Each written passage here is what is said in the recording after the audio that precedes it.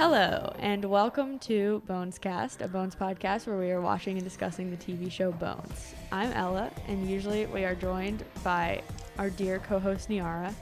We are missing her today because she's in a play. She's starring in a play, and she's very busy this weekend, and she's very tired. So we're giving her the week off, and instead we have a...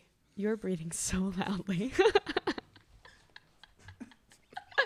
Instead, we have a very loud breathing special guest.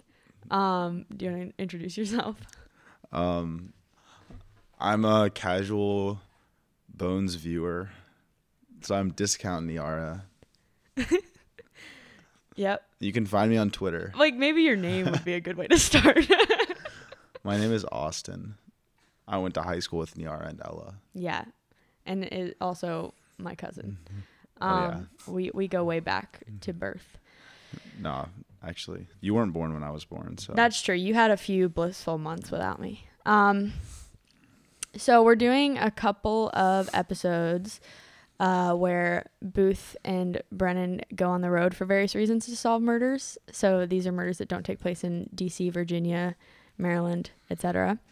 And today we're talking about the woman in the airport, at the airport, which is where Booth and Brennan travel to Los Angeles. And it's a pretty fun one. What were your overall impressions, Austin?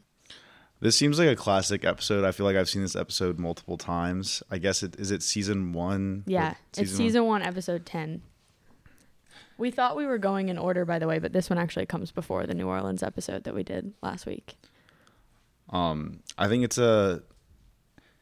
really solid. We were talking about this while we were watching it, except you can break it up into two parts. There's a part which involves Hodgins and Dr. Goodman. Yeah.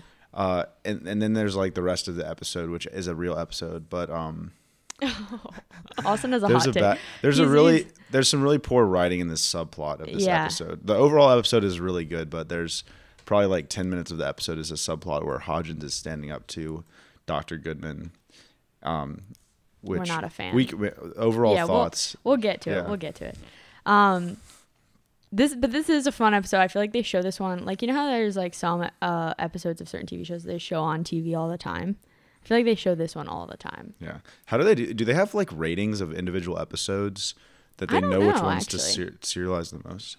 I don't know, but I know that like when I was watching Bones as a kid, like they would show the Gravedigger one very often. They would I feel like the first one where they get in the car. I feel like probably they have some that they're more likely to syndicate or something. But I guess before we get into the episode, do you want to do your, like, we should probably do this with every guest, and Niara and I did this in the first episode, but do you want to do your Bones origin story? Like, when did you first learn of Bones, and what did you first think of Bones? Well, how old were you? Well, Bones used to be on Netflix. Yeah. When I was like in middle school. That's how I first watched it too. And there's a few episodes that like really stick out. I don't know what episodes, all the episodes you guys are planning on doing, but there's one episode where there's this girl who has some sort of like genetic disorder and her head is really large, and am I allowed to spoil it? So like her mom murders her, right? Yeah. You know the episode I'm talking about? I don't actually. Oh God, it's really heartbreaking. Is it the one where she's the pageant girl? No, that's a different one. Oh, okay. Her mom doesn't murder her in that one, does she? I think she might, or maybe it was one of the other pageant moms or something. But this one, like her mom is like, I guess, trying to put her out of her misery. It's a really heartbreaking episode. I remember watching that, and being kind of like disturbed. Let's see. I remember watching the Gravedigger episode for the first time, but I don't know which one I watched first. I think I started at the beginning. I mean, the pilot is pretty good. Pretty good, yeah. Yeah, we quite enjoyed. Yeah, no, I've listened to your episode for the pilot. Oh, how nice of you. Yeah, what was the first one you did, right? Yeah, it was. And then you just are a casual watcher from now. How late into the show have you seen? Like, not in the later seasons, like me. I've seen the part almost right up until they start dating. Okay. I didn't watch. So it's like halfway through. Basically. Yeah. I haven't seen a lot of the later seasons. Yeah, in my opinion, they're not as quality, but other people may feel differently. Okay, so I'm gonna do what I did to Niara, which is I'm gonna spring on you our box office game.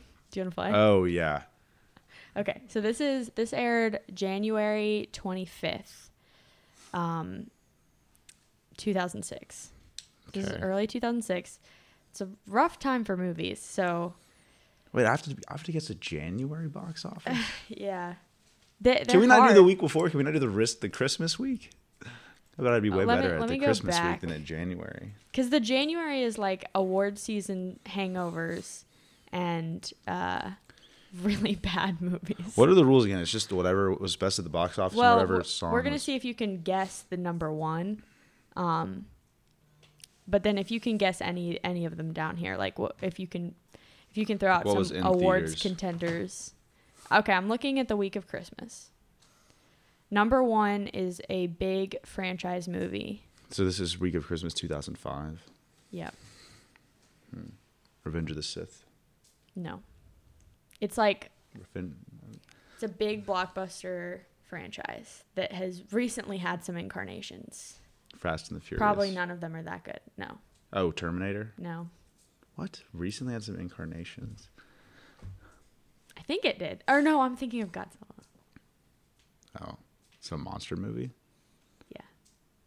Monsters, Inc. I'm just joking. Classically confused with. King Kong? Is it the Peter Jackson King Kong? It's the Peter Jackson King Kong. That movie opened at number one on Christmas? Let me see if it That movie's like 4 hours long. It opened the week previous. Oh. Okay, so then. That's kind of crazy. I wouldn't have thought.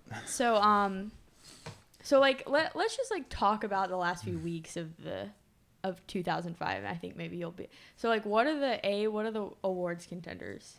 You're never going to guess this, so I'm just going to tell you. Is this the Brokeback Mountain year? The Pride and Prejudice movie came out. Yep, Brokeback Mountain. So Crash. Crash is not even on the top 15 any of these weeks. But yeah, Brokeback Mountain. What else is that Think year? about like who won the acting awards that year. Is that the Capote year?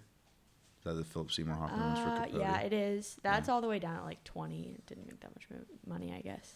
What? Think about who won Best Actress that year. That's such like a jumbled time, like the.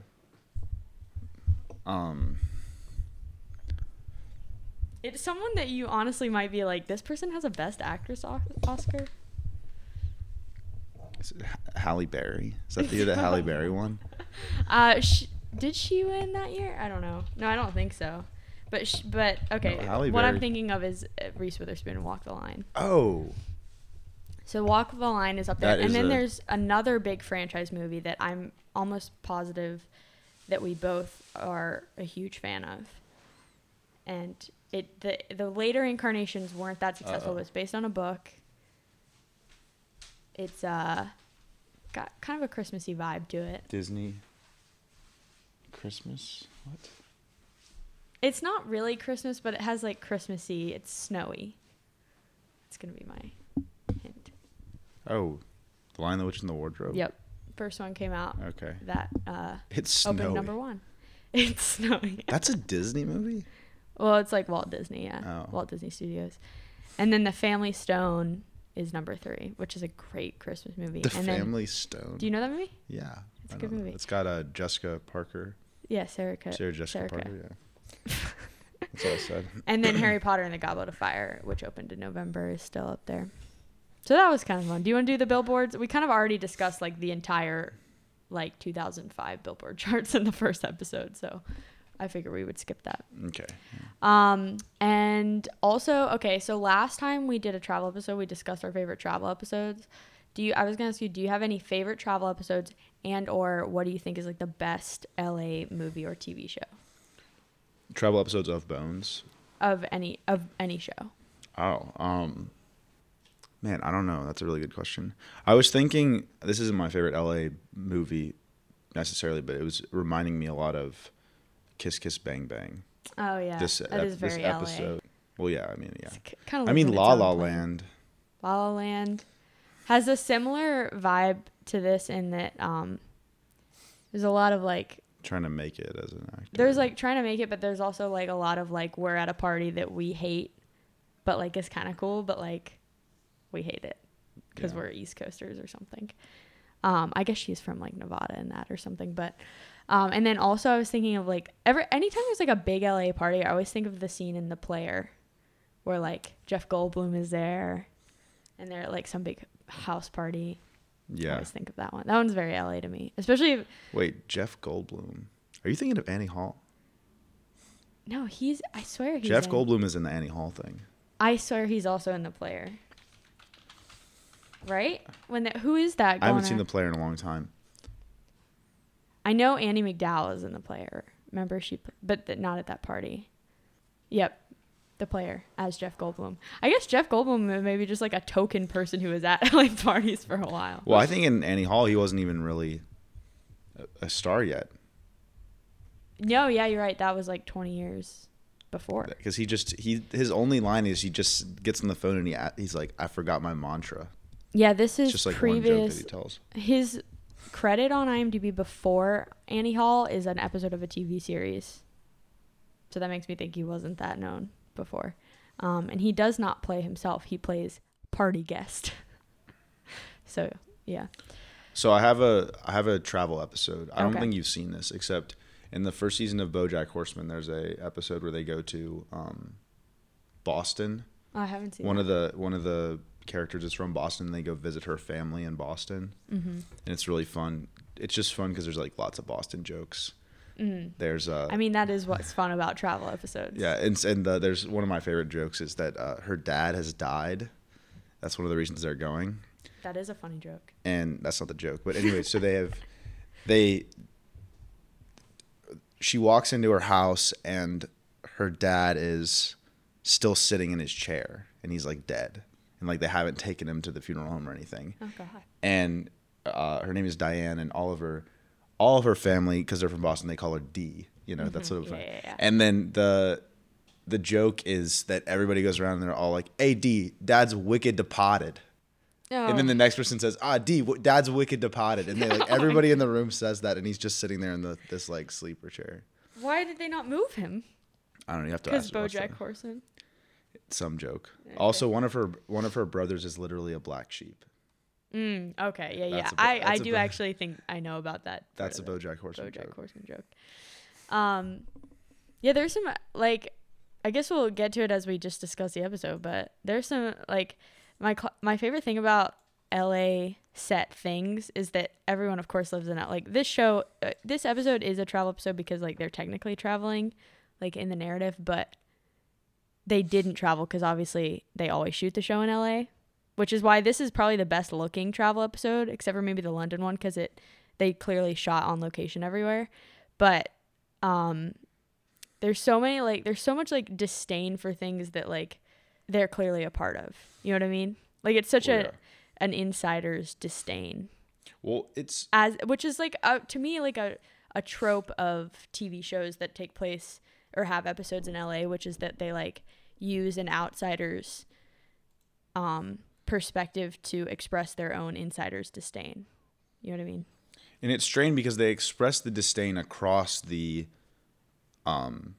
like they express the disdain through Booth and Brennan's careers, or not professions. Yeah. Like the FBI agent is like a degenerate Hollywood person, right. Oh, yeah, it's not like just there's actors and hookers and everything, like the things you would imagine. But they're like even the it's like fully corrupted.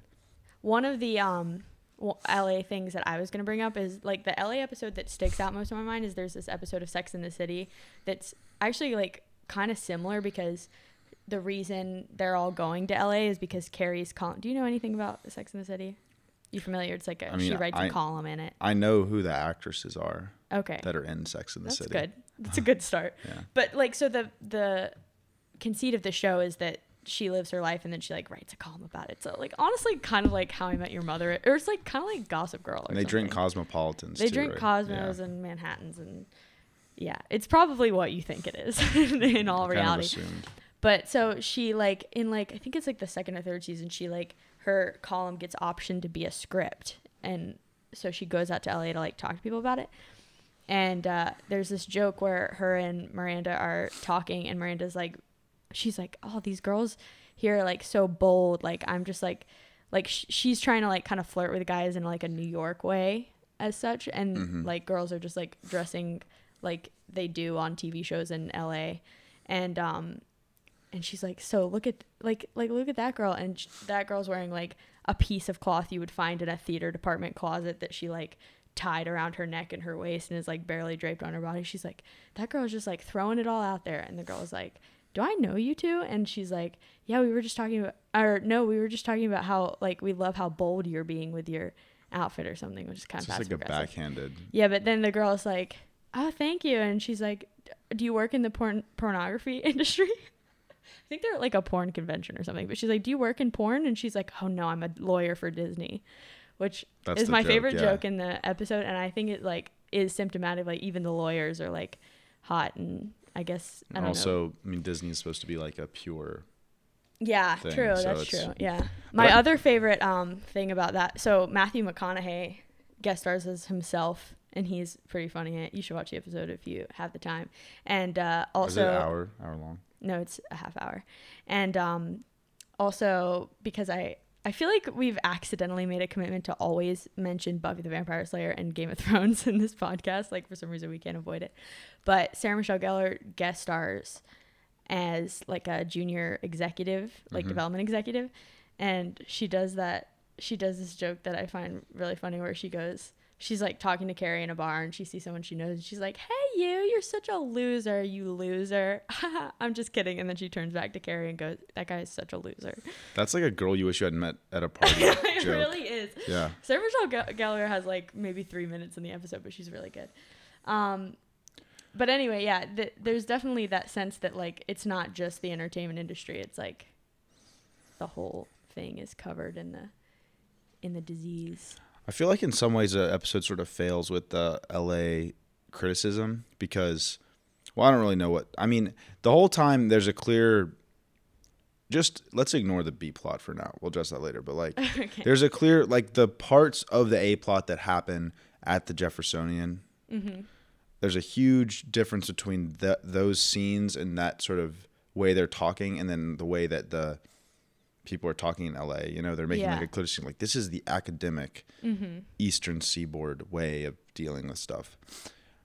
But I think it goes too far because Brennan and Booth have so much contempt for California and everything about it that it just sort of feels like they're being mean. Like Brennan when she's on there's also a weird logistical thing. Like, is it that this girl just got married at exactly the same time as she was going to be going there anyway to do her interview for her? Like, why was she on TV at all? Wait, married? Huh? Murdered. Okay, whatever. Yeah. Work out that Freudian. Slip. Yeah. But. What I'm saying is that so she doesn't want to go to LA. She wants to work on the Pict. Yeah. But she's convinced to, but then it just happens to be the one night they're there is the night she's going to do television. The way I picture it was that she was like, probably they've been trying to get her to come out to LA to talk about this movie. Yeah. And then she's been like, no, I don't have time to do that. And then like when she realized she was already going to be out there, she probably was like, well, I'm going to be in LA, so maybe I'll come whatever to her agent or whatever. And then like somehow that got like in a very like, you know, I don't know, drumming up interest for this movie situation was like, oh, this meeting turned into an interview, turned into whatever. The TV interview part of this episode makes zero sense. So I don't know why I'm trying to rationalize the thing about it too is that like she's angry with them. She's frustrated and she thinks it's fake and she wouldn't want to make her thing into a movie anyway. But like they're just trying to do their job and she's the one that doesn't understand what's going on, right? She's like, why don't I get to write it? Like, do you have it's weird that conversation didn't happen behind closed doors first. But she's willfully ignorant of it, right? She doesn't take the time. She's being kind of an asshole. She's being really an asshole and it makes me like why is this? And the same thing with Booth with the volleyball players. Like there's like this 30-second bit where Booth is like, all of these people deserve to be in jail because they're playing volleyball. Really? Like that's the most like playing volleyball isn't even like that much of a. I mean, beach volleyball is like a symbol of California, but it's not a degenerate symbol. No. And then it's like it's like they're these actors that are playing volleyball during the day. You know, like they could be at work or whatever. Yeah. But And we get it's just later weird. that Booth is pretty like high and mighty about his job, so Yeah, got and kind of yeah, a complex about and he that. puts that's the most egregious part is that he puts that poor And never gets officer- reprimanded for because the way she he's an asshole to she her. never did anything that was inappropriate. No. She was asking about, I mean, she's being a little bit annoying and being like, oh, what about my script? But like, Brennan is a writer. Yeah. Right? So it's not unreasonable for. It's like, Booth, do you not have hobbies? Like, Yeah. I know you like shooting guns on the side. I guess because that like relates to your profession, you feel like it's okay. But like, I mean, it's And then- kind of silly to know someone went through FBI training and then to assume that it's like a side project. Yeah. for Also, them. like that's like what? the least efficient way ever to get ahead. Like, who was what like, he's oh, you're accusing an her of doesn't make any yeah, like sense. you're an FBI agent. Of course, I'll buy your movie script. It doesn't Yeah. make any sense, and that's exactly what Bones does too. Bones made a book Yeah. based on her profession, which is what. So it's just a weird. Yeah. The TV show, whoever wrote this episode has a weird. I'm not on their same wavelength when it comes to this disdain for Los Angeles. Well, so we start with this B plot. The B plot starts out the episode. It's the Pict. It's this Iron Age body that is told to us through dialogue and not. We're just convinced by it immediately that it's like a super prestigious, like extremely old identification that like all the sciencey people in the office like want to be a part of, you know. But so Bones is like, oh yeah, I can't wait to do it or whatever. And then Booth is in her office and is like, we got to go check out these remains at LAX. And then there's a whole like thing where Brennan doesn't want to be like basically passed off as like property, you know? There's like a weird feminist undertone to this that actually I feel like doesn't have any credence, where she's like, Booth can't just tell me where to go and then I have to go there, you know? And then Dr. Goodman is like, well, I'm telling you to go there. Which Also, that isn't that sort of like the How- opposite of the way it started in the first place? Doesn't she want to be going out on the? yeah, but I guess just whenever she wants to. She's kind of like, I don't know, she's kind of particular like that. I guess she only wants to if she wants to. That's a good point, because she is like, oh, I want to go in the field. And like, truth be told, like probably Booth could just send back all the info to the lab and like, I don't know. But then we Yeah. wouldn't have an episode. I also wrote, Goodman has a nice office. Like, he has a big office. He's the director, right? I guess he's the director of the whole Jeffersonian. The B plot makes no sense at all. Okay, I want to read you something from. So this episode was directed by Greg Yaitanes, who also directed the pilot, and it was written by Teresa Lynn. Okay. Is that supposed to? Is that? It's just like who you can blame. Yeah.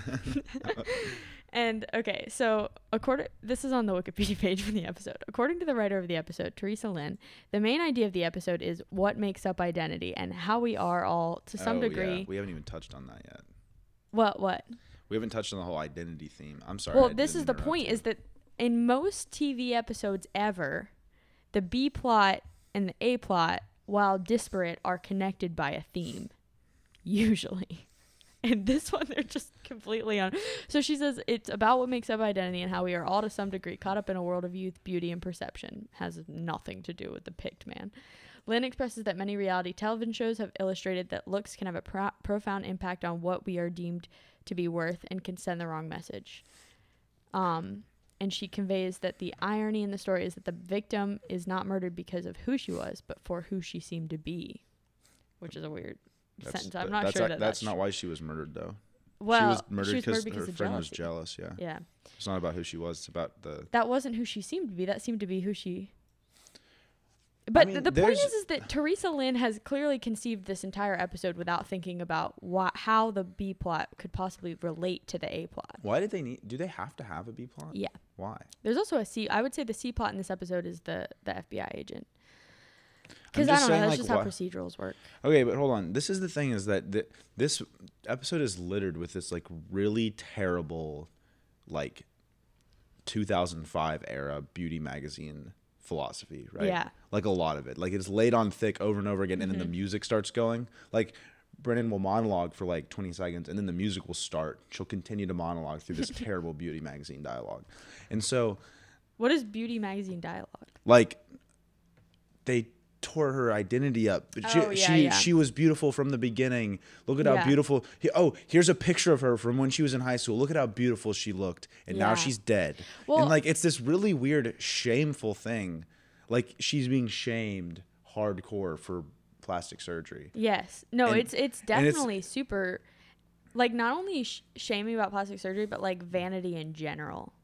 And Yeah. also the thing about like at the end of like the fourth act, or the fourth act of most Bones episodes, it's like Booth and Brennan have a conversation about the theme of the episode that leads to them finding Yeah. the killer or something, where they have sort of like they come together in like a huddle, and they're like, so what's going on?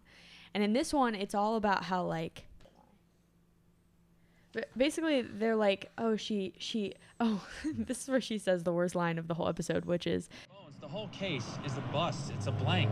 We don't have anything. We checked her apartment. Nothing. There are no pictures. Nothing. We don't know what she looks like. We don't know her name. It's like she lived on the world instead of in it. it's like she lived on the world instead of in it. Yeah. Oh yeah, I was gonna bring that up. Yeah. Yeah.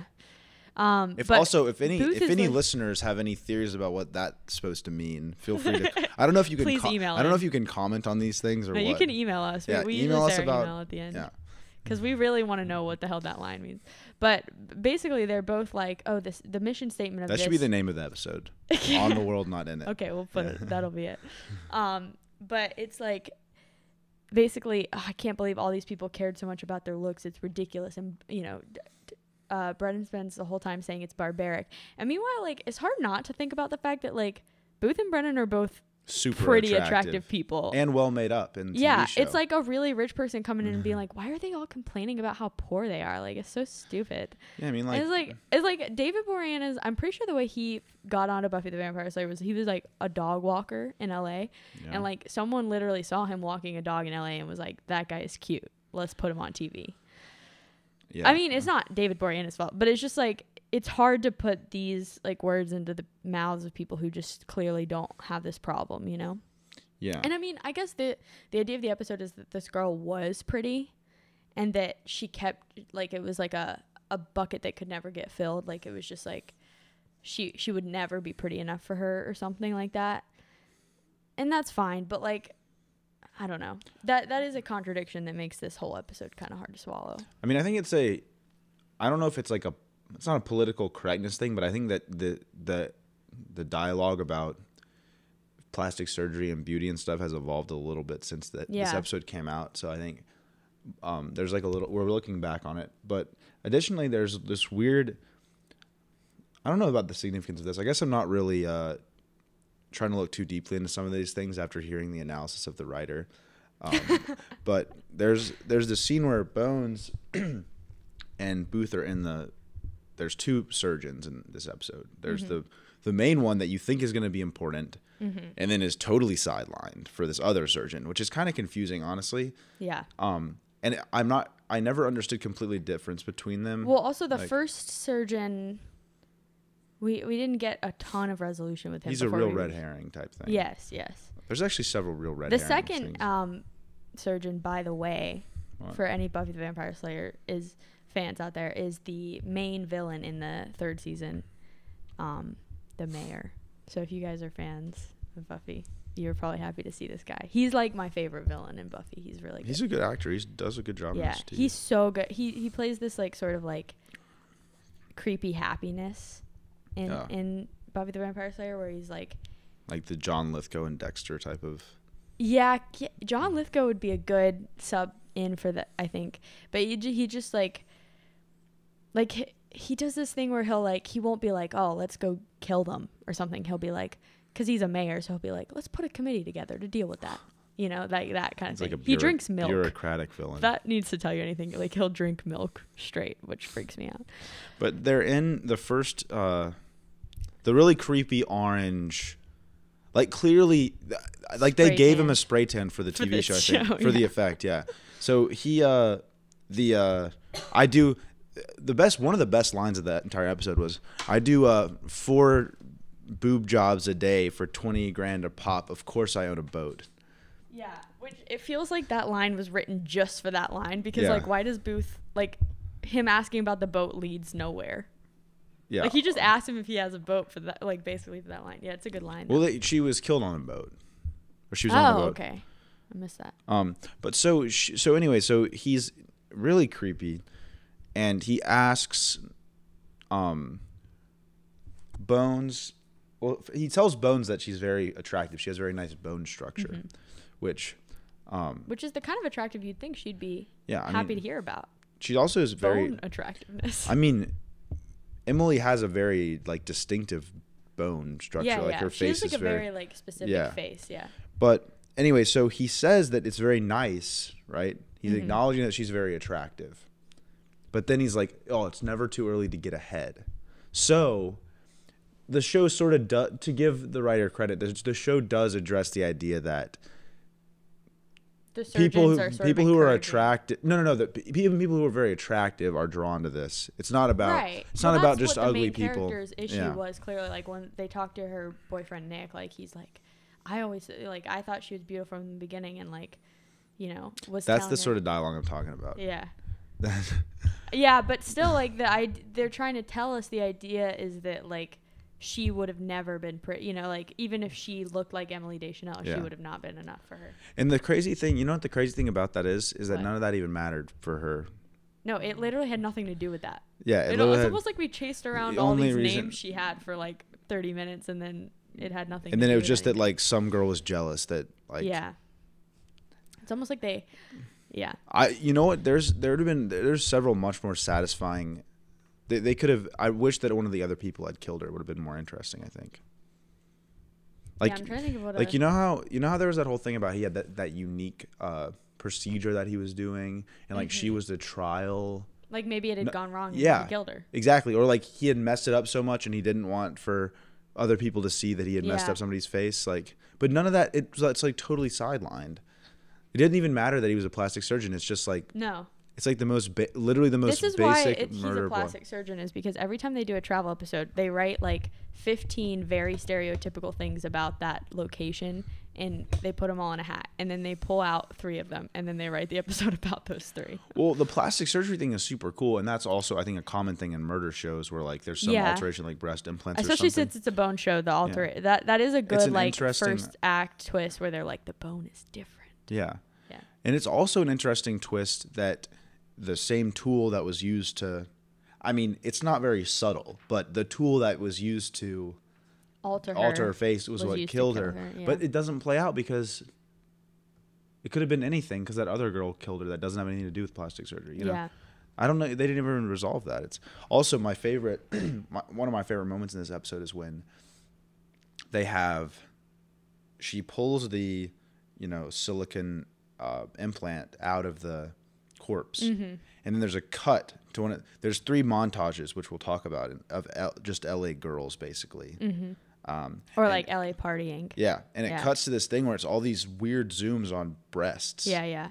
Which, And by it's the like way, a crazy, it's like, I'm like, is this supposed to be like are we supposed to be disturbed by these naked women? Like, it's kind of an odd. it's like out of Brennan's mouth, we're condemning like the glamorization of like certain kinds of body types, but then like in these montages we're like, I guess the idea is the montages are maybe they're supposed to be like parody or something. I don't.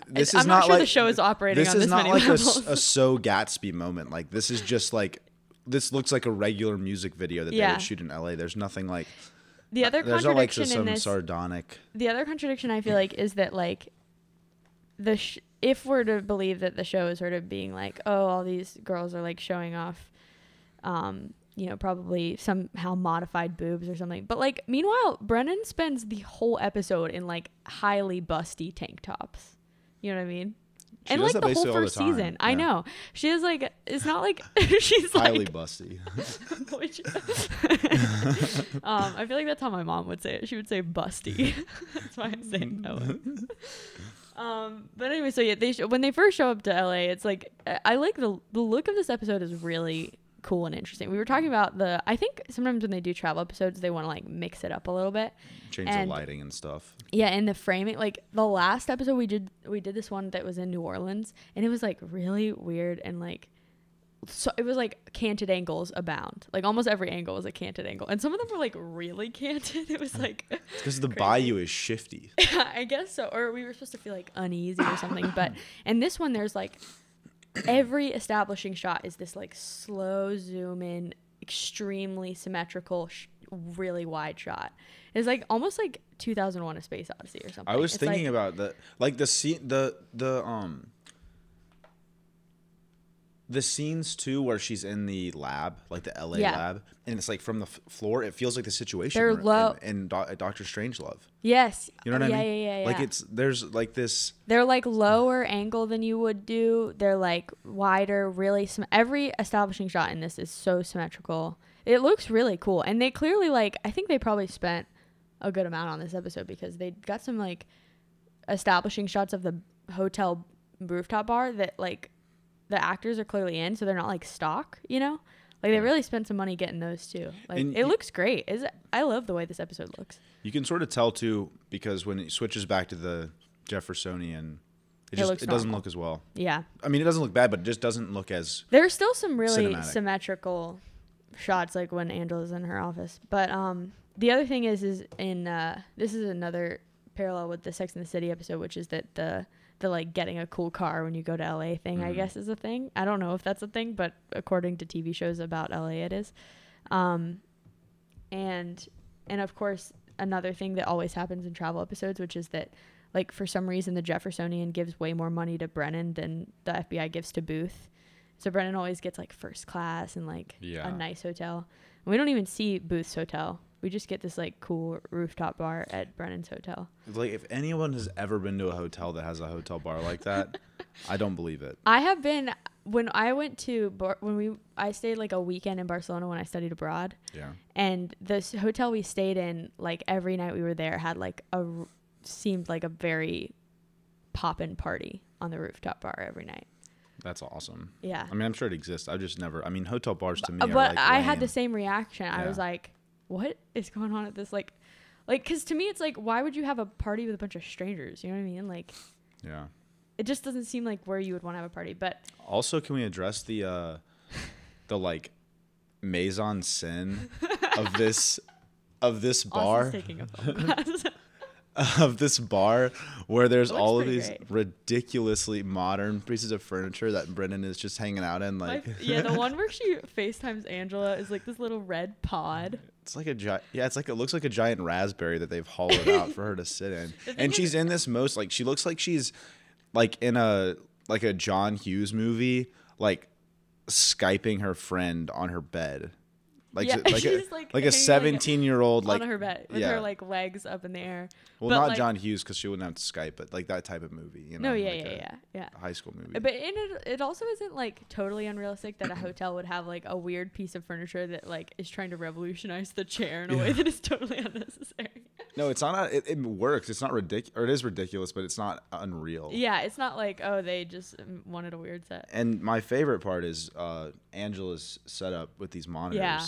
Angela Yeah. has 3 monitors, and one of them is like pretty much a normal monitor, and then the other 2 are like, you know that part in The Dark Knight when the Joker like makes that video where he like kills the fake Batman guy, and he's like, it's like this weird, and then later Alfred like tries to do like facial recognition on it, and he like has that one still of just part of the Joker's face. That's Okay, what the other this is monitors look actually, like.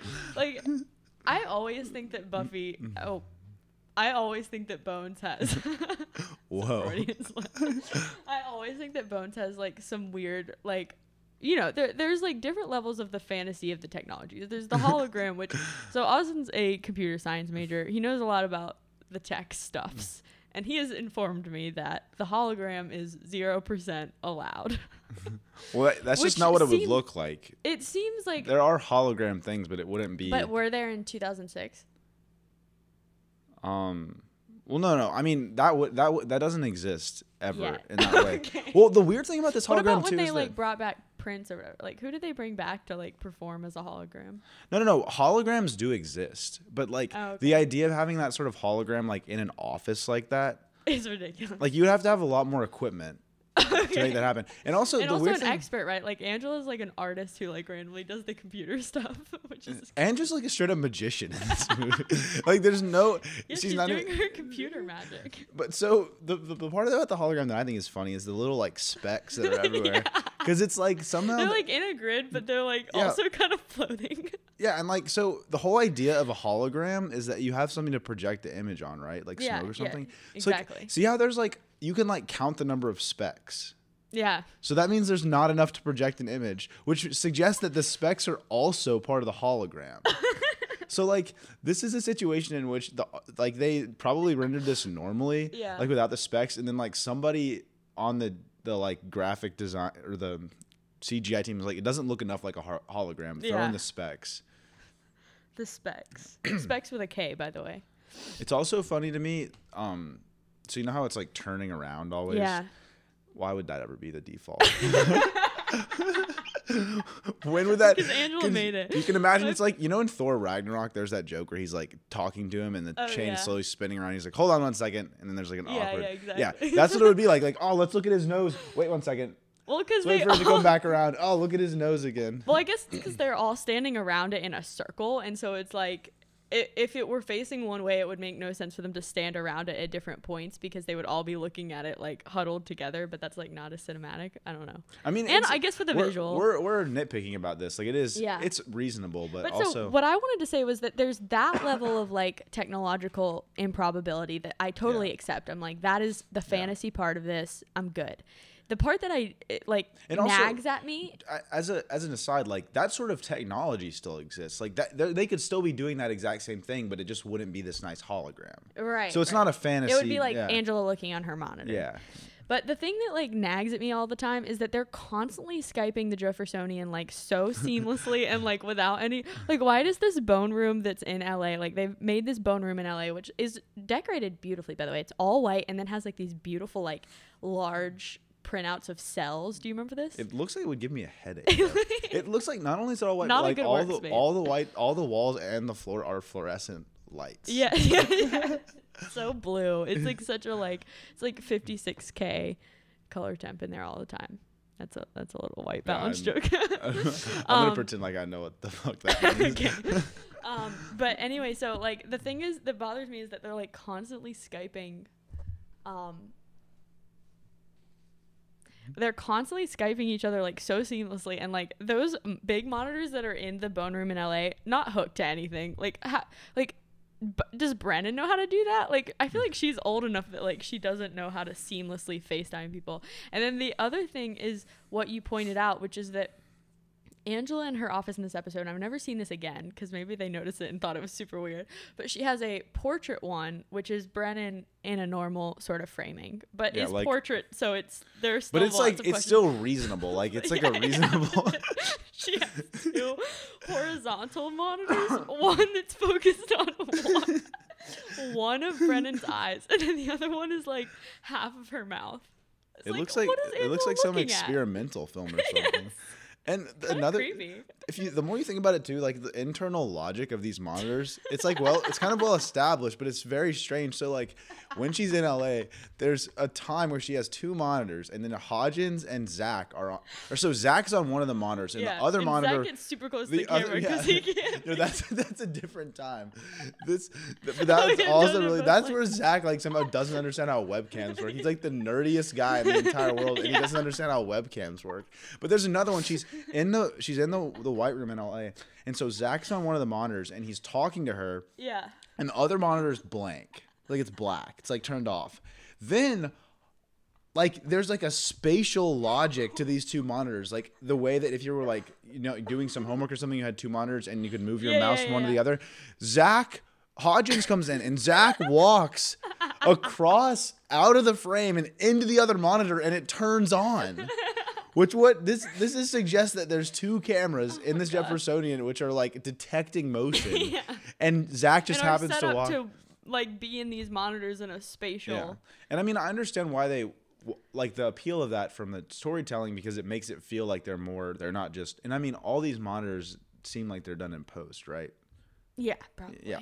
Probably it's a green screen. It makes them seem like they're more part of the like the set, you know, like they're really Yeah. there. But it's just such a strange. It just like Also, like the I same wonder the if same in vertical. 2006 it wouldn't be so jarring because it would be a little bit closer to the hologram. Because now we Skype with such frequency. I guess we were Skyping in 2005, but I don't know. It really, it's the one with Brennan's eye. It just like gets me so hard. But anyway, so I guess we should talk a little bit about the actual case here. So then the C plot is that, and we meet this girl, and we meet one of these in almost every travel episode, which is the local law. Yeah. That's like a trope, basically. Yeah, and in this episode, it is a girl named Detective Tripp. Is that it? Detective. I don't know. Hold on, let me find. This Detective- plot also makes no sense. So Well, it makes kind of sense, but then okay, Agent Trisha Finn, that's played not by a fun. girl named Claire Coffey. What a name. Claire Coffey. That's her name. God bless her for that name. Trisha Finn is a very LA name. Yeah, and it's almost as LA as Claire Coffey. That's like a Pacific Northwest name. Yeah. So anyway, Claire Coffey, which is what I'm going to Great refer to her because that's a better name. Claire Coffey is the local law enforcement. She's very like LA, and Booth completely writes her off from the get go. The thing is that 'Cause, she's like, not she's local law blonde. enforcement though. She's also an FBI agent. But she's clearly based in LA. Yeah, but yeah. it's like she's. Yeah, sorry, you're right. Yeah. Yeah. I think that was the case in the New Orleans one. I think the detective was also a FBI detective.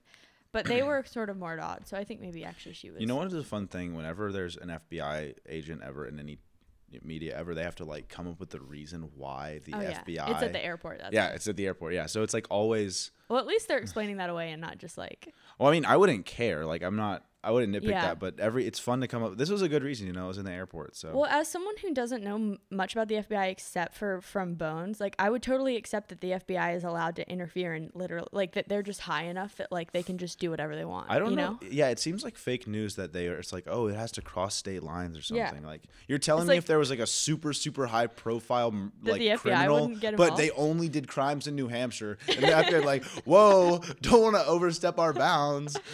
Yeah, it's like, and are you look into supposed to this protect like the whole New Hampshire country? serial killer that's killed like 100 people. Yeah. but they're all in New Hampshire. Wouldn't want to go too far and step on the New Hampshireans' toes here. That sounds like a funny sitcom episode where they're like pushing him out of New Hampshire so the FBI can get involved. But yeah, so Booth is like a total jerk to this agent And it's immediately. really Which, not by the way, obvious. Go ahead. why does Booth not wear his suit? He sometimes wears his suit, but sometimes he's like in a hoodie. Because he's in. Well, he kind of goes 'Cause like he's in undercover Cali. at one point where he calls That's that true. prostitute. He wears his. Do you want to talk about the T-shirt he wears? Oh, the MySpace T-shirt. It's What not does a it say? MySpace What does it say T-shirt. again? It just says "Give me my space," which is very angsty. But I guess maybe it's like kind of LA. But Austin thought it was like a MySpace reference, which is weird. Way to throw me under the bus. But the C plot of this episode is just Booth hating her and then telling her off, and that's the end. Well, it also doesn't make sense at first why he even hates her. Like I didn't pick just up on because it. she's like blonde and from LA. Yeah, like is I thought there was some like this was like something that I had not like this was a previous episode No, because no. he eventually monologues to her about like How the her FBI is selling like out. super serious. Yeah, he's like I take my profession seriously. Yeah. And also like Booth like is pretty relaxed. Like it's not like he's the most but the Booth persona is that he's like super jovial and cool, and then he's like really serious about his duty, though. You know, he's like very honorable. Yeah. When it comes down to it. Except that's when what we he's love about Booth. lying about the kind of car that he gets. That's true. That was a nice feminist joke too there. Yeah. They- What was the best job to keep that whole silence you, in there? you were talking. I was just referencing back to when you were talking about her being like, "Oh, I don't want to go to LA" as like a feminist. Oh, well, something. because I guess she doesn't want to feel like she can, like, I don't know. That feels like false feminism where she's just bummed she's a subordinate. Yeah. Okay, so okay, so that's the C plot. I don't have much to say about Agent Finn except for that, I mean, she really gets done dirty in this episode. Yeah. Also, no resolution. He just like totally chews her out, and then Yeah. that's it. Yeah. I mean, she's there at the end when they arrest the girl. like, I guess she helps, but we don't even see her get to help at all. She doesn't really help. No, at she all. doesn't help. Which the show doesn't say, like, the show doesn't want you to think she's unhelpful. But like, they also don't show her helping. So just I love like, also do better for Claire Coffey. The show kind of implicates us in this crusade that Booth has. Where like I feel like the tone of it is that I'm supposed to be on like, oh yeah, Booth, tell her, you know, like that's kind of, it's not like the show is being like, oh, Booth is overstepping his bounds, but I just wasn't with him on it. I just didn't really. Yeah, it's a bummer. And then the D plot, I would say, maybe this is like a part of the C plot. I was hoping that we could skip straight to the Z plot. Well, the D plot is Brennan's movie, and this like kind of gets back to something we talked about in the pilot, which is that I feel like that's more of the C plot, and then the FBI agent is the D plot. Maybe I think they're equally C and D. Like maybe they're both the CD plot. They're like C+ and C-. But we talked about this in the pilot, which is that like it doesn't like Brennan is so like she has her tender moment with Angela almost every episode where she's like, Angela, Sweetie. this is actually really, oh my God. Hate it when she calls her sweetie. She calls her sweetie in this episode. But doesn't she in every episode? she must, yeah. But she like is generally not that interested in like sentimental things, period. So the fact that she writes books is perplexing. Like fiction books. I feel like she would write really bad books. Yeah, that's what I'm saying. Is like, why would it be a bestseller? It doesn't make any sense. She would be great at like a nonfiction book about anthropology, but like the fact that she writes these books that like all these people are invested in the characters enough to option it to Penny Marshall. We haven't talked about it yet, but Penny Marshall is directing. Bidding war? That's got to be a thrill for a first-time author. I wasn't actually there. You must be a big fan of Penny's films. So which one's your favorite? I enjoyed her humorous treatment of the time-space paradox.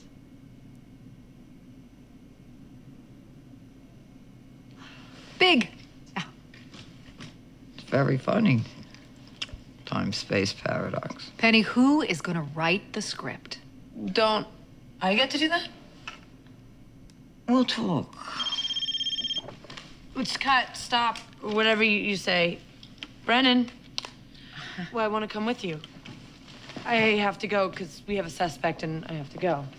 Would you look at that passion? I don't even know who Penny Marshall is. She directed Big. She's Gary.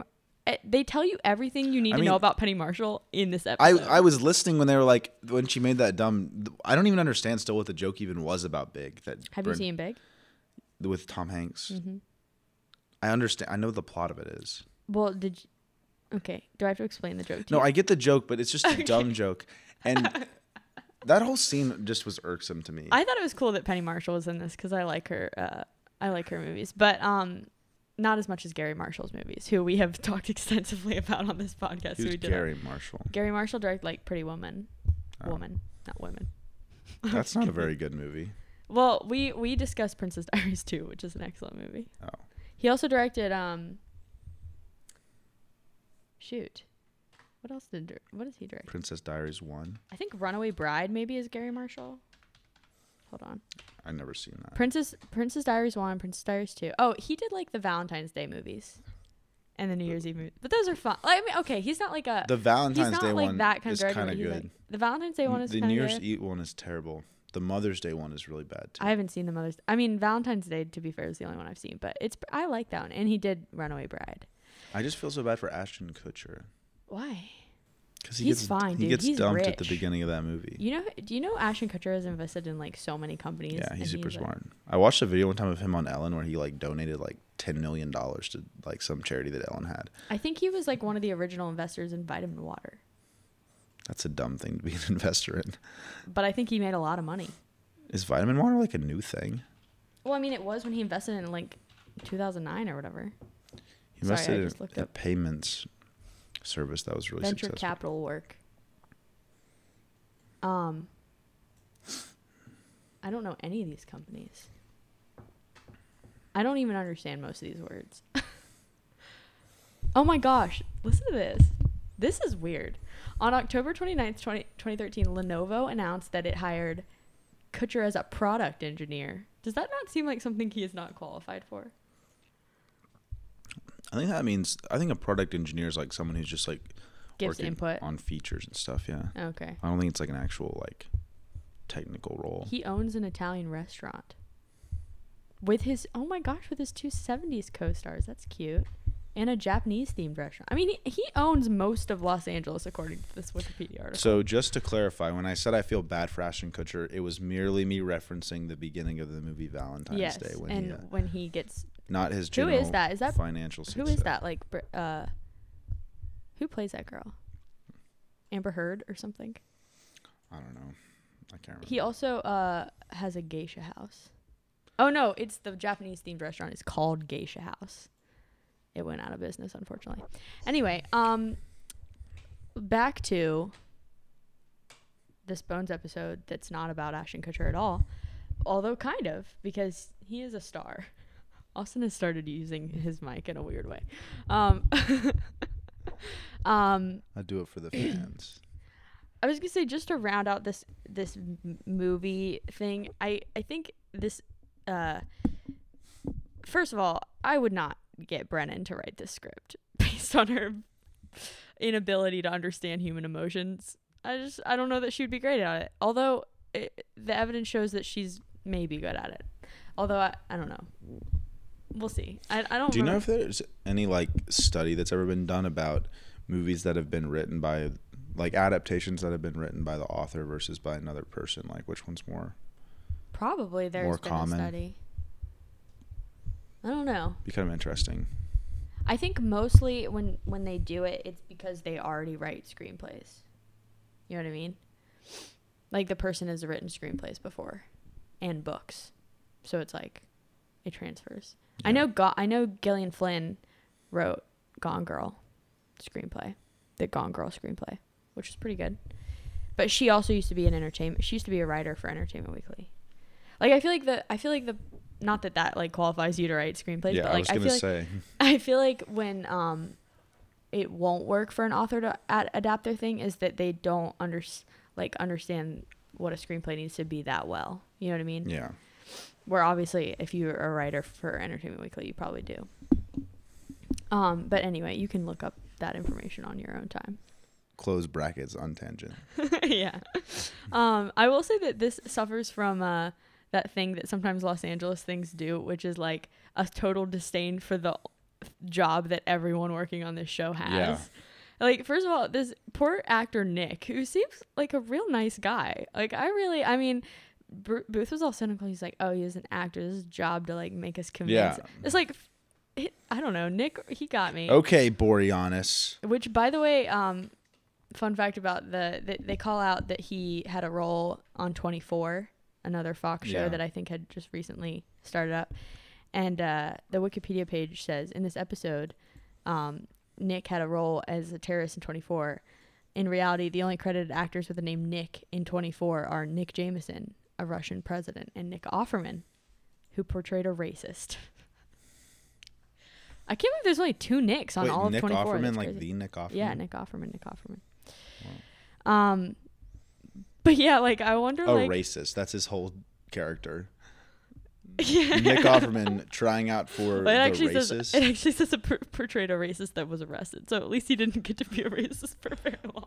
And you can be a racist after you're arrested. That is true. What else do we need to talk about? We didn't really go like super duper duper in order for this one, but I feel like we've touched a lot of it. But most of this is them running around talking about how much they hate plastic surgery and talking to asshole surgery doctors, who I totally believe exist. Yeah. I have one question for you. You ready? Mm-hmm.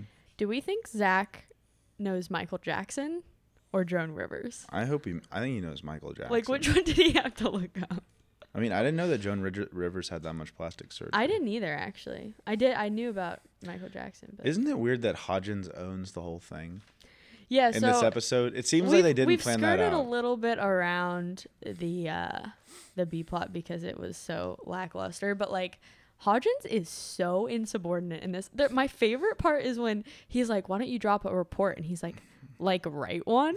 Like, he's like a teenage like kid. a written report. And he's like, yeah, we're gonna have to present this to like scholars for findings, which is obvious. Like, you're a scientist, Hodgins. And he goes, okay. It's like, yeah, you have to write It's your like work. It's that kid where job, Hodgins. they come around and you had to answer some questions for your homework, and the teacher's coming around to make sure you answered them. And that kid, it's like, well, I answered them in my head. It's like Hodgins, and like I guess the subplot is supposed to be like boys are stupid and like immature.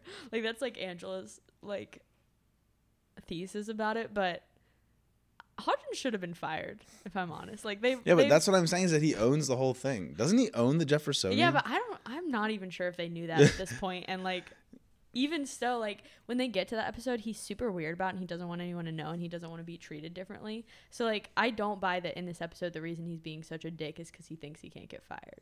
But the thing, because Dr. Goodman clearly doesn't know. But why doesn't he fire Dr. Goodman? He really doesn't like him. If he owns the whole thing. I don't think he doesn't like him. I think Hodges is just like a super curmudgeon about like literally everything for no reason. It's also hard for me to believe sometimes when he's like, oh, you're using your imagination too much, because all of these crime shows, that's all they do is make this shit up on the spot, you know? Like very often they're just like, oh, they're sort of I mean, it's not as bad as like in Criminal Minds or something, but oh, we've gone to the Criminal Minds bashing. Austin doesn't like Criminal Minds. I told you we talked about Criminal Minds as the only show other than Bones that everybody likes. Yeah. Yeah. Well, this is all I'm saying is that if this was a Criminal Minds podcast, I would not be doing it. All right. End of statement. That is my statement about Criminal Minds. I will say that like I feel like Bones as a show tries to take pride in like, because of all of it, it's all like Bones and Zach especially are like, you can't make suppositions, you can't jump to conclusions, etc. Yeah. Like they try to do a thing where like they only infer things from facts, but of course we just sort of like have to take their word for it. But yeah, it's also weird that Bones wouldn't object to the way Goodman does things, like getting a feel. Like that seems like something she would be really averse to, but she just like skips out and doesn't care. Anyway. I mean, also it is like Hodgins is sort of right. Like it's a problem if this guy's like systematically unscientific with the way he's identifying these bodies at like a nationally renowned archaeological institute. Like, yeah, but he's not like the thing is what frustrates Hodgins isn't that he's jumping to conclusions based on intuition. It's that he's refusing to come to conclusions because he's both. Yeah. I mean, he doesn't like everything because Hodgins is like super annoyed in this episode. It's just very weird too when it goes to one of those scenes because it's just so out of place. Yeah. Like it has nothing to do with the rest of the episode. And usually they talk more. I guess they talk a little bit about it, but usually they I don't know. Well, they talk like Booth and Brennan sort of talk about. Well, Brennan's like, oh, well, Hodgins isn't going to like him. But that happens in like the first 6 minutes. And she tells the audience Hodgins isn't going to like him. Like, you don't even have to tell us that. Like, we know. Like, he's he already really, like, yelled at his superior. Yeah. And then at the end, they talk about it, but they don't talk about that. They just say like, oh, well, something about your, Ice Age friend at home. Ha, ha, ha. Booth said something at the end. But it's not like about Hodgins and Goodman. It's just about this. I would have loved to see us, because basically Hodgins' solution to this is for him to say, oh, I'm waiting for the digital like technology so that I can do this without destructing the bones and do it for sure. I'm really worried that they didn't follow up on that. Like when the technology came, like they have those ridiculous holograms, so they don't have the X-ray technology to figure out. Also, Dr. Goodman just like disappears from the show after a year, so I guess they never would come back to it. But anyway. All right, we're going to I feel like we wrapped up most of the episode. We didn't go like beat by beat. Usually Niara and I go kind of like beat by beat, but we just like sort of touched on. Yeah, we did some freeform. Was there anything that we didn't touch on? Let me look at my notes really quickly. I mean, oh my God, were you just sitting there? Also doesn't have any notes. I was looking over my notes waiting for him to find his notes, and then I looked back and he was just staring at me. I mean, the main thing is like this rooftop bar is just like I just have a lot of notes about the craziness of this rooftop bar. Dude, I was just where people are wearing two-piece bathing suits like even in the dead of night, which to me seems a little bit cold. I said, ask Austin what the fuck is up with these monitors. I feel like we've sufficiently covered that. And also, Zach Addy doesn't know how to use webcams. Also, one of the questions I have is, how like the security guy, the really weird scene where Booth is like lounging around and talking to that prostitute. He's like, And- maybe one of your French girls. Yeah. He's like, I'm an FBI agent. And she's like, ha ha ha. And then he's like, no, really, I'm an FBI agent. And then she's like, why are you he's a sitting total so dick to the- sensually? Yeah. And he's a total dick to the security office. Yeah. And like, Officer. my question He's is, how does the really security has a officer know power that that trip. girl's a prostitute? Maybe, I don't know. Maybe they have her picture at the front desk. I don't know. Like, I feel like Booth in seasons 1 and 2 a little bit is like way more power trippy than he is later. Like, he just really likes his badge. I mean, I don't blame him. does. Like, it's kind of cool, but I don't know. All right. Well, now that we've discussed most of the episode, let's do our segments. Okay. Are you ready? Okay. The first segment is This Would Never Air in 2019. So I just come up with something? Yep. Wait, what? I don't understand what is this a game? Was that a statement? Was that a question? Like what? Is that the whole segment? That's the whole segment. Moving on. No, I'm just kidding. So we picked something out of the episode that we think would not air today. We kind of talked about like most of the I plastic think- surgery. Yeah, the stuff beauty before. image stuff. Yeah. It's not like bad. It's just like I feel kind like of in tone 2019 deaf. there's like a you're kind of allowed to do whatever you want to your own body without Exactly. shame situation. Yeah. That, There wouldn't be as probably much extends. shame about it. Yeah. yeah. Also, But, that you know. monitor stuff would never air. I don't think. I don't think that would exist. I don't know.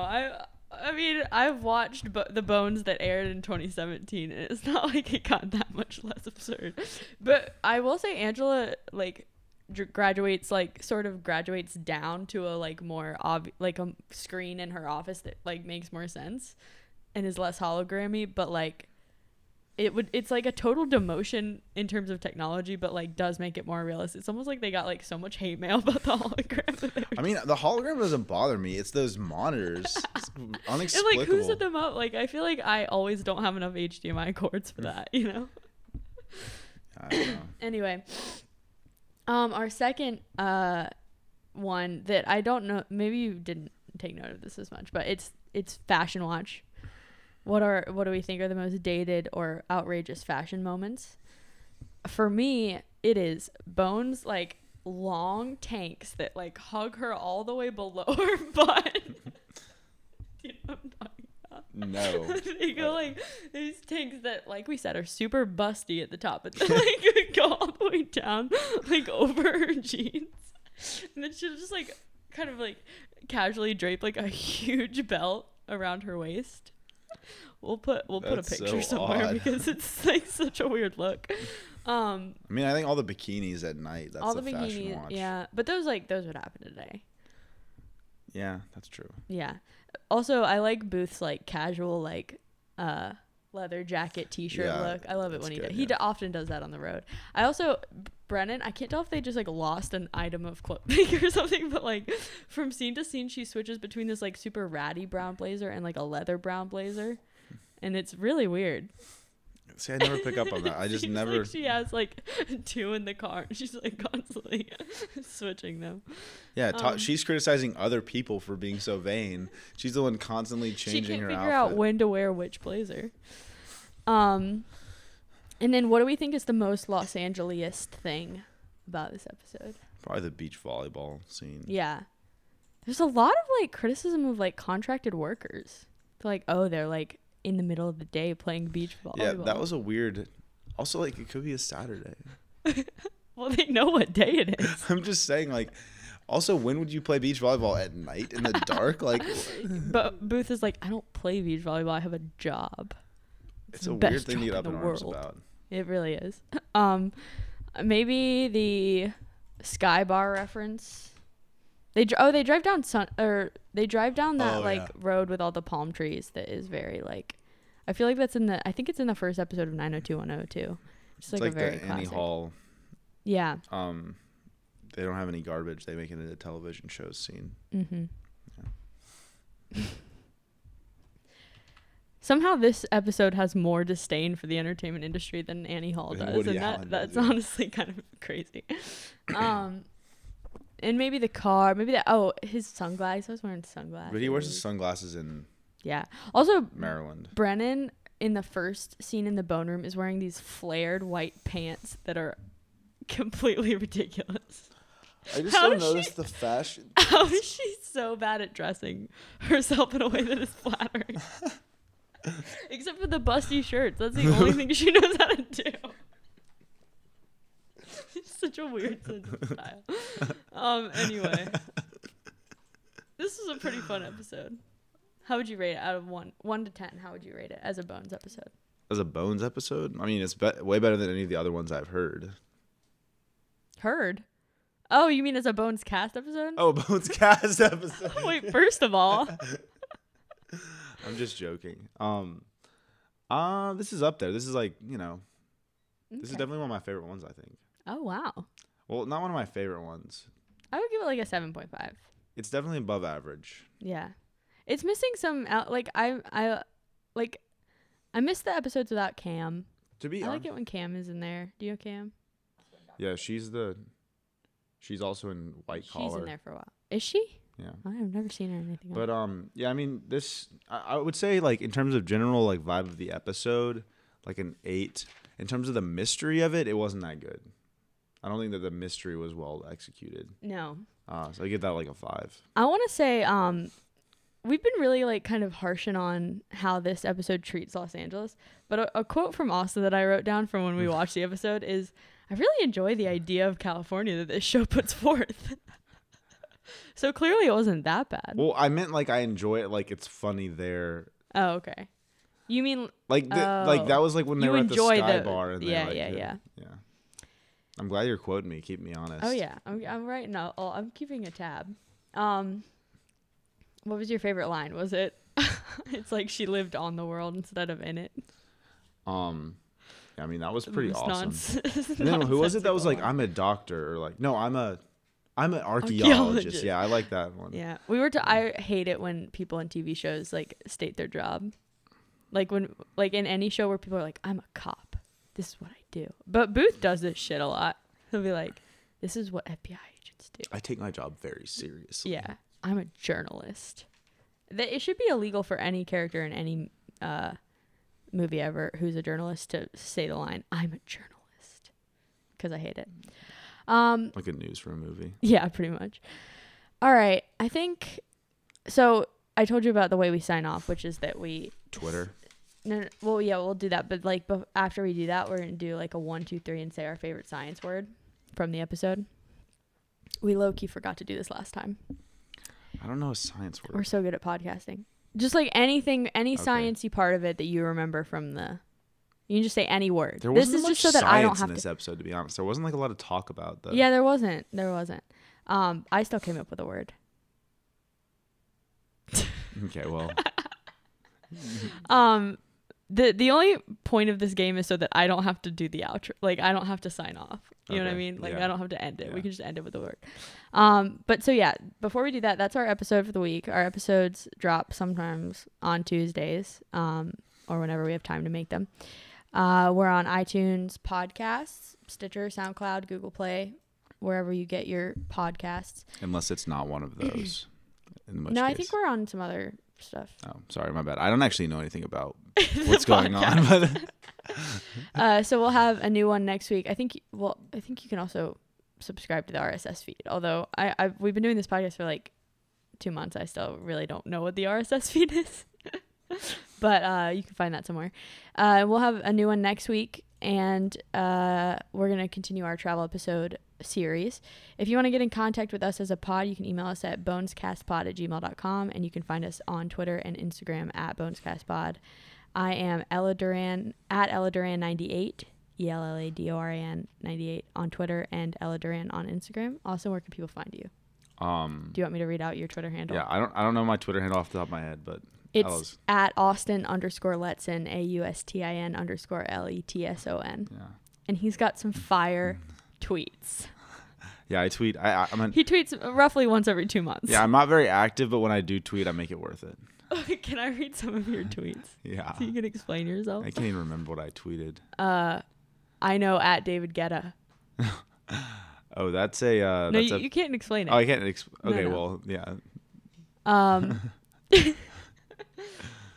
This is from @Truth, the anti-smoking company. Oh yeah. Just in, celebrity influencer dog @It's Doug the Pug joins the animal march against Jewel. This is I retweeted this. That's not my tweet. No, you retweeted with a comment, Yeah. which was true. If you want some real weird humor, head over to Austin's Twitter page. He needs some followers.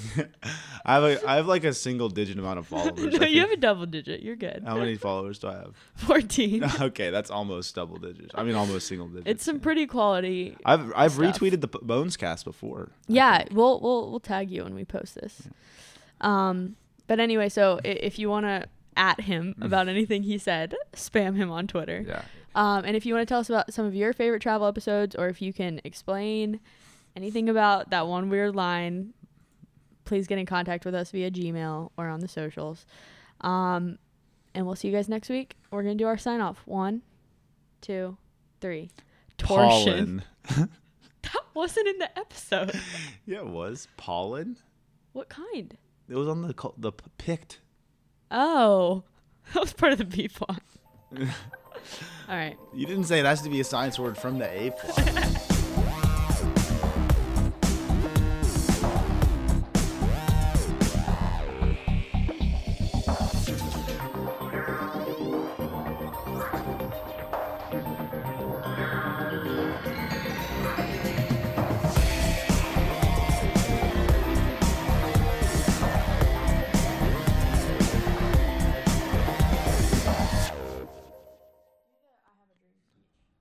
You ain't nothing but a hound dog. And crying all the time. All right. You ready? Also, is it TV PG? What's the rating of it? They're all explicit. Okay. I show it. We usually curse, so I just make them explicit. We had a moment where we were like, maybe we shouldn't be explicit, but then we were like, what children are listening to this Bones podcast?